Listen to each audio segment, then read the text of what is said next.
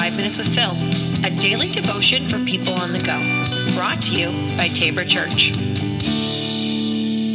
Welcome back to the podcast. This is 5 Minutes with Phil.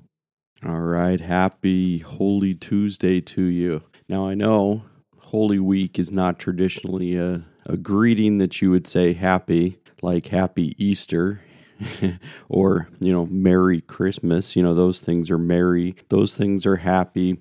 Holy Week usually isn't so happy, but it is a day that we observe. Holy Week is here, and we started yesterday with kind of a continuation out of the triumphant entry of Jesus, and now we'll kind of take a look at what happens right after the triumphant entry in the Gospel of John. And so yesterday was immediately after, the triumphant entry. And this one probably could be the next day or, like the Monday or Tuesday. And so when we're looking at this and focusing on this today, what we are seeing is that this would be logically things that were happening on that early part of the week. And so John chapter 12 is where we're going to go today. Jesus predicts his death once again. So some Greeks who had come to Jerusalem for Passover celebration paid a visit to Philip, who was from Bethsaida in Galilee. They said, "Sir, we want to meet Jesus." Philip told Andrew about it, and they went together to ask Jesus. Jesus replied, "Now the time has come for the Son of Man to enter into his glory.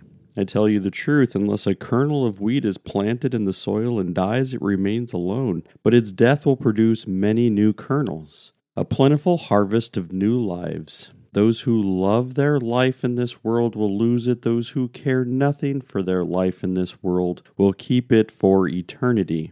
Anyone who wants to serve me must follow me, because my servants must be where I am, and the Father will honor anyone who serves me. Now my soul is deeply troubled. Should I pray, 'Father, save me from this hour?' But this is the very reason I came. Father, bring glory to your name."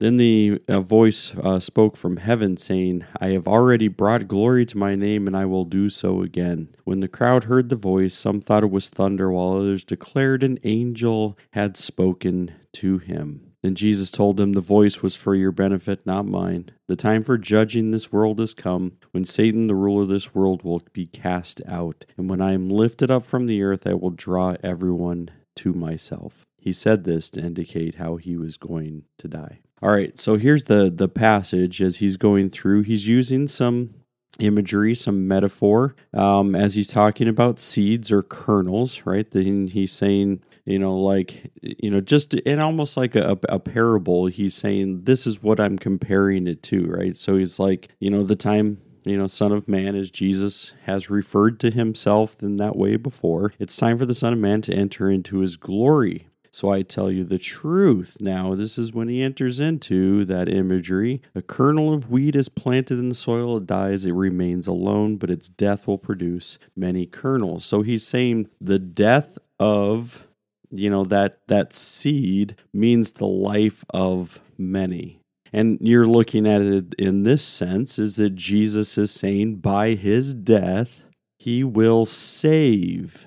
Right? And the goal is to hopefully have, draw all people to himself. But we also know that it's not going to be all people. All people aren't going to trust Jesus for Jesus's work on the cross.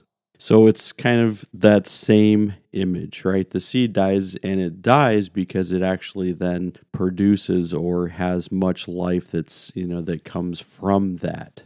And then he gets into discipleship, right? And that whole, this is what it's going to take, right? And his verse 25, those who love their life in this world will lose it. Those who care nothing for their life in this world will keep it for eternity. Now, this one's a hard one. As we talked about, discipleship, we're looking at being in the world, but not of the world, right? And so those who love this life are going to lose it. Now, if you love the house you live in, if you love the cars that you drive, if you love the people in your life, Is this a problem? Now, you always say, you're supposed to enjoy life. You're supposed to be able to have, the whatever it is that God gives to you, you're supposed to be able to enjoy it. Now, enjoying it and falling in love with it are two different things. So when you're seeing the things that you have, are they in control of you?